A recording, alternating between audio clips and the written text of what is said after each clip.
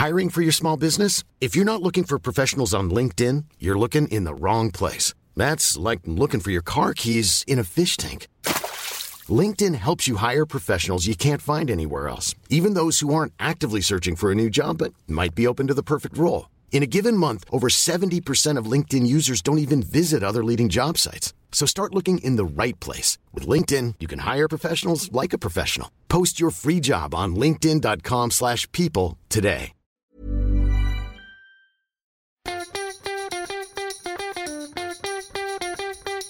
From Barangaroo Studios, the AusBiz COB is the key stuff you need to know about the day in business and finance. Well, hello. It's the 26th of July, 2022. This is the COB, the stuff you need to know about the day in business and markets. I'm Nadine Blaney. I'm Kyle Rodder. I've been doing this with you for a while. I was going to say, it feels like it's been a couple of weeks. Of course, you've been away, and I think you may have handled it with... Oh, no, I did it yesterday as well. Yeah. Every day rolls into the next, doesn't it, sometimes? But, it does. No, I'm happy to be back in the passenger seat with you. All right. Well, good. Nice to be here as well. Hey, it was a good day for the local market, really, when all was said and done. The S&P ASX 200 up by 0.25%, 6,870. CIBO Australia Index was up a little bit more than that. Lots of strength around the region. I'm just going to do a top-level, equities wrap here. We didn't have any major data. We did have the consumer confidence read here locally. Consumer confidence actually increasing a little bit, although inflationary expectations still quite high. But I think a lot of the tone was set on Wall Street overnight, particularly with not just earnings, but that warning that came from Walmart. Yes, and the consumer discretionary sector was absolutely wiped as a result. Great conversation that you had with Martin Crabb at the end of the day, sort of describing some of the thematics there and perhaps how it relates to a couple of our local consumer discretionary stocks. But, I mean, thin trade, still a lot of trepidation in the market, clearly, but everything for the next few days is going to be about the lead we get from Wall Street and the earnings results that we get. And, yeah, I think the Walmart one set a little bit of a shudder because... we've only just started really rate hikes, and it already seems like the US consumer's kind of falling off something of some kind of precipice, I guess. Well, and it's also just that retailers have had to deal with such an unprecedented period, not just in terms of demand and stimulus through the pandemic, but supply chain shocks and now inventories. And that was one thing that Walmart did flag, that they're going to have to cut prices. So, that's counterintuitive when it comes to the inflationary pressures, but they've got a lot of this inventory around. So to the point, Harvey Norman was down by 1.4%, JB Hi-Fi down by 1.3%, but Wesfarmers, off by almost 2%. That's a pretty steep fall for Wesfarmers, coming on a day that we did see consumer confidence not coming in too poorly, and generally like it was a positive lead in. Overall. I think that so much, though, this week is going to be determined by the big tech names. And we've got Microsoft tonight. We've got Alphabet, so Google's parents company tonight. So everything will be covered in there. Like, yes, this digital transformation, that shift to the cloud, we know that's happening. We know there's not likely anything that's going to derail that, plus for Microsoft. But we also know that Google is not completely, but to a large extent also at the mercy of the ad market. Yeah, advertising revenue. So you get that's the thing though, when you're dealing with companies that are so large, you're getting the impacts of financial conditions, you're getting the impacts of consumer demand, you're getting the impacts, and more for the extent of like Apple's and what have you, what's happening in the real economy in terms of supply disruptions.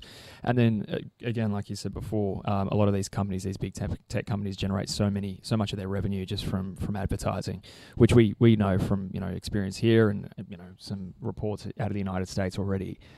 Apparently it's really cooled off quite considerably in anticipation of this drop in demand amongst consumers. So again, we're just going to have so much to digest the next few days, which is awesome. I love that. Yeah, I love it too. I'm looking forward to Coke great. and McDonald's. I mean, I don't partake, but if you recall when we heard from Pepsi, which was really early in the quarterly reporting season in the States, they're quite confident. Right? Yeah. Quite confident that they'd be able to continue to pass along price increases and that demand hadn't been dented at least by the increases. So yeah, there's a lot to come. So that's U.S. earnings season.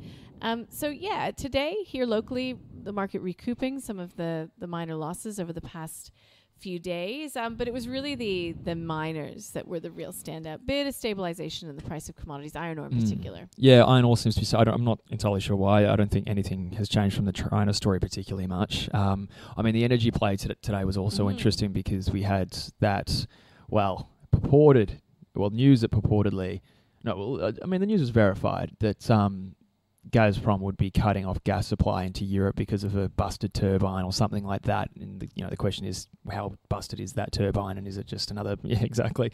But obviously we had another lift in energy. Nobody can see what I did. Yeah, I know. I was going to say it was funny. It's funny. There's lots of little personal jokes that go on in here. But yeah, that was another sort of driver of the market today. So again, we kind of got that boost from the commodity complex. Interesting to feel how long it lasts if we continue to see these growth concerns. But nevertheless, it was enough to keep our market fairly stable. Or, low volumes, obviously, again, that sort of trepidation thing. Because it's a watch and wait, the big one. And again, that was in the conversation with Martin Crabb, which you'll have to go to our website to access. It's not available via the show notes, but bear with me. I'll get you across a few things that are. The conversations really revolved around the Fed, around inflation, whether it's peaked. And I had a really good chat with Aaron Binstead from Lazard Asset Management. So talked about their view on inflation, whether it's peaked, recession, whether it's going to happen.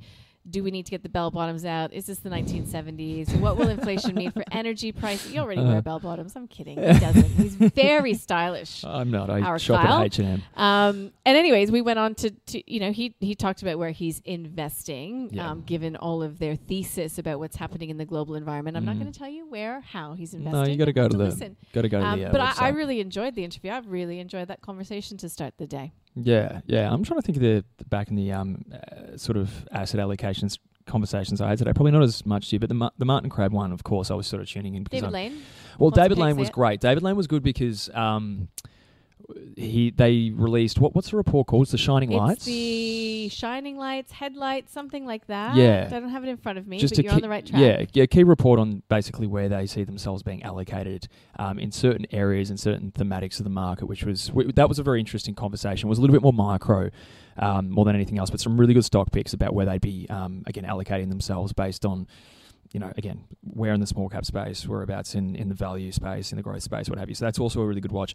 But that Martin Crabb conversation was great just because of the discussion around, is it time to buy stocks? He gives his view as to what he's looking at, of course, as to when to start to enter. I'll give that away. Not yet. Not yet, exactly. Well, that's as much as we'll give away, but not yet is a question. But also just like the cues that he's looking for from, consumer names that might indicate if things are, Walmart bad or they're Pepsi good. I don't know. Well, I had a chat with Pepe, speaking of Shawn Partners, Philip Pepe, from Shawn Partners. He gave us 3 buys ahead of reporting season. Ew. So 3 stocks he doesn't mind buying right now at these levels. And so he explains why. And you can access that interview via the show notes as well. I'll get to, just in case our beautiful producer Libby gets me in trouble, I'll go to our stock of the day right now before we get into what we're expecting tomorrow. Stock of the day was Myer. Do you shop at Myer? I do sometimes. I love a little Myer. In Melbourne, I live in the CBD, so that was kind of like my local. Yeah, and it's good around Christmas. And it's pretty affordable. They have all what you need, but you tell the story. Well, okay, so we spoke with Chris Conway from Marcus today and Scott Phillips from the Motley Fool. Here's what they had to say after Myer upgraded its earnings expectations. Such a great story, the Myer story, Koshi. One of those great immigration stories, building a retail empire back in the day. So a wonderful story. I want to say a wonderful business. Has been a wonderful business for so many years. Left for dead by 2 things. The first was the introduction of the shopping mall, the shopping centre, the Westfield, the modern Westfield. The second, of course, then is online. These are good numbers, though. This buys it time. That's what it needed. Profitable. Online sales growth is good. It's got some more surgery to be done. I wouldn't write it off. It's not worth nothing. They've proven that, so that's really positive. But am I buying it? No. I think it's going to have to shrink its way to greatness. To give you an idea of how far this one has fallen from grace, there are no major brokers that cover it, and until about 15 minutes ago, the results hadn't even been written up in the AFR. I'm sure the Ausbiz team was all over it, but they're just not headline news anymore, if you know what I mean. So, again, I would echo what Scott said. Today buys them some hope, and it buys back a little bit of trust that the 5-year plan that we're about 4 years into now is making some inroads, and some fairly meaningful inroads. They do a lot of things adequately, but they don't do anything great. And I think you have to be great if you're going to survive in the retail landscape. So that will not be put to the investment committee. No, no love for Myer. No love for Myer. And it was an interesting point. Like, I really liked the conversation about how they just don't do anything really, really well. And then if you want to buy a consumer discretionary stock, you have to find one that just sort of like dominates their area, whether it be TVs or whatever else happens to be. Myer's lovely. They've got all you need, but they're kind of like this sort of heritage retailer, which everyone sort of likes to drop by in because, the shops are nice, but Jack of all trades, master of none, basically. Yeah, in a basically. nutshell. So you don't buy the stock. It's not, like you said, it's not going to the investment committee. I go there when I need sheets and towels and stuff like that. Anyhow, enough about me. So, on to inflation tomorrow here locally. I had a conversation with Peter Esho from Wealthy. It's up online now if you want to take a listen to his analysis. But he reckons tomorrow's inflation read doesn't matter. It doesn't matter. It's old news. Central banks are taking action. They promise that they're going to do more. He believes that they're acting aggressively, believes they should. He's looking forward to monetary policy getting back to more normal conditions and inflation looking a bit more normal. So he doesn't know what all this hype is about. I've had July 27th on my calendar forever. Am I a loser? Are we losers? No, we're not. We're going to enable each other here. We're not. But I don't know. I still think it's going to be pretty exciting. I mean, like, what happens if it comes out with a 7 in front of it? Yeah. I feel like the markets are split between 50 and 75 at the moment. If you look at, just the cash futures chart that you can pull off the internet for nothing. And if it's above 7%, they could go 75. And we'd have to price that in. So I feel like, maybe for a day or two, it could be kind of exciting at the very least. Yeah, okay. Well, I like excitement. 11:30, we'll be covering it live. We'll also likely hear from politicians in the wake of it. We'll wait for any weigh-in by Philip Lowe, although I think he'll hold his fire until we get the meeting, which happens next week, first Tuesday of the month. We're there already. End of July. Yeah, and we have the budget update from Chalmers, I think. Thursday. Yep. So he'll have to obviously address that too, which will be funny how they try and spin that number. Blame it on the predecessor, of course, but anyway. Yeah. All right, so we've got, a big week, big earnings. We've touched upon that. We're still getting the quarterlies coming through from a lot of smaller Aussie companies. Nitro Software was just hammered today, down by 22%. All of these companies that were spending big, going for growth, are just getting punished, especially ARR, annual recurring revenue. That's the be all and end all, and it actually came in worse than expected. So we'll see what happens to good old Nitro, because in the wake of Nanosonics yesterday, which disappointed, and a few disappointing quarterlies where the company gets punished on the day, you start to see them come back the next day at least. Other than that, look, I don't have any big corporate. Oh, we had just because it's fun. Yeah, and we talk about it every day. Zip was above $1 again. Yep. Short squeeze, so that's exciting. And I think Iris as well was down by about 10% because the CEO resigned, I believe. But yeah, there was also an update yesterday, which I, in complete honesty, missed. Yeah. But Iris got sort of treated really poorly. I think a lot of it comes down to the uncertainty. Long-term CEO leaving, but also a few of the brokers came out today cutting price target in terms of JP Morgan, although, still, some saying that the outlook remains pretty bright. So the same analysts at JP Morgan that cut its price target say that the outlook looks pretty good. I think that's it for tomorrow, isn't it? I mean, other than the massive list of great guests that we have going on. Also, we are hosting an event, live virtual event with Think Markets. It's called Taming the Bear. So I'm really looking forward to it. We've got some great guests lined up, some information for traders and investors on how you survive and thrive, and that's the key in a bear market. So strategies, concrete strategies, a mindset we'll talk about a little bit as well. And just how you even know that we're in a bear market, if we're in a bear market, whether we're in a bear market, and just that change in mindset that has to happen when you move from a bull to a bear. So that's live at 11 a.m. If you've not yet registered and you can't make it, that's fine. Register, and then we send you a link that you can watch on your own time as catch up. So I believe you should be able to register just by going to our website. So it would be wonderful to see you there. Otherwise, sign up and we'll send it to you.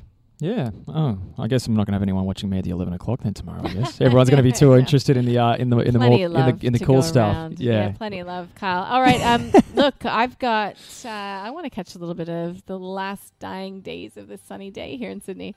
Yeah, let's do it. Okay. Bye. Bye.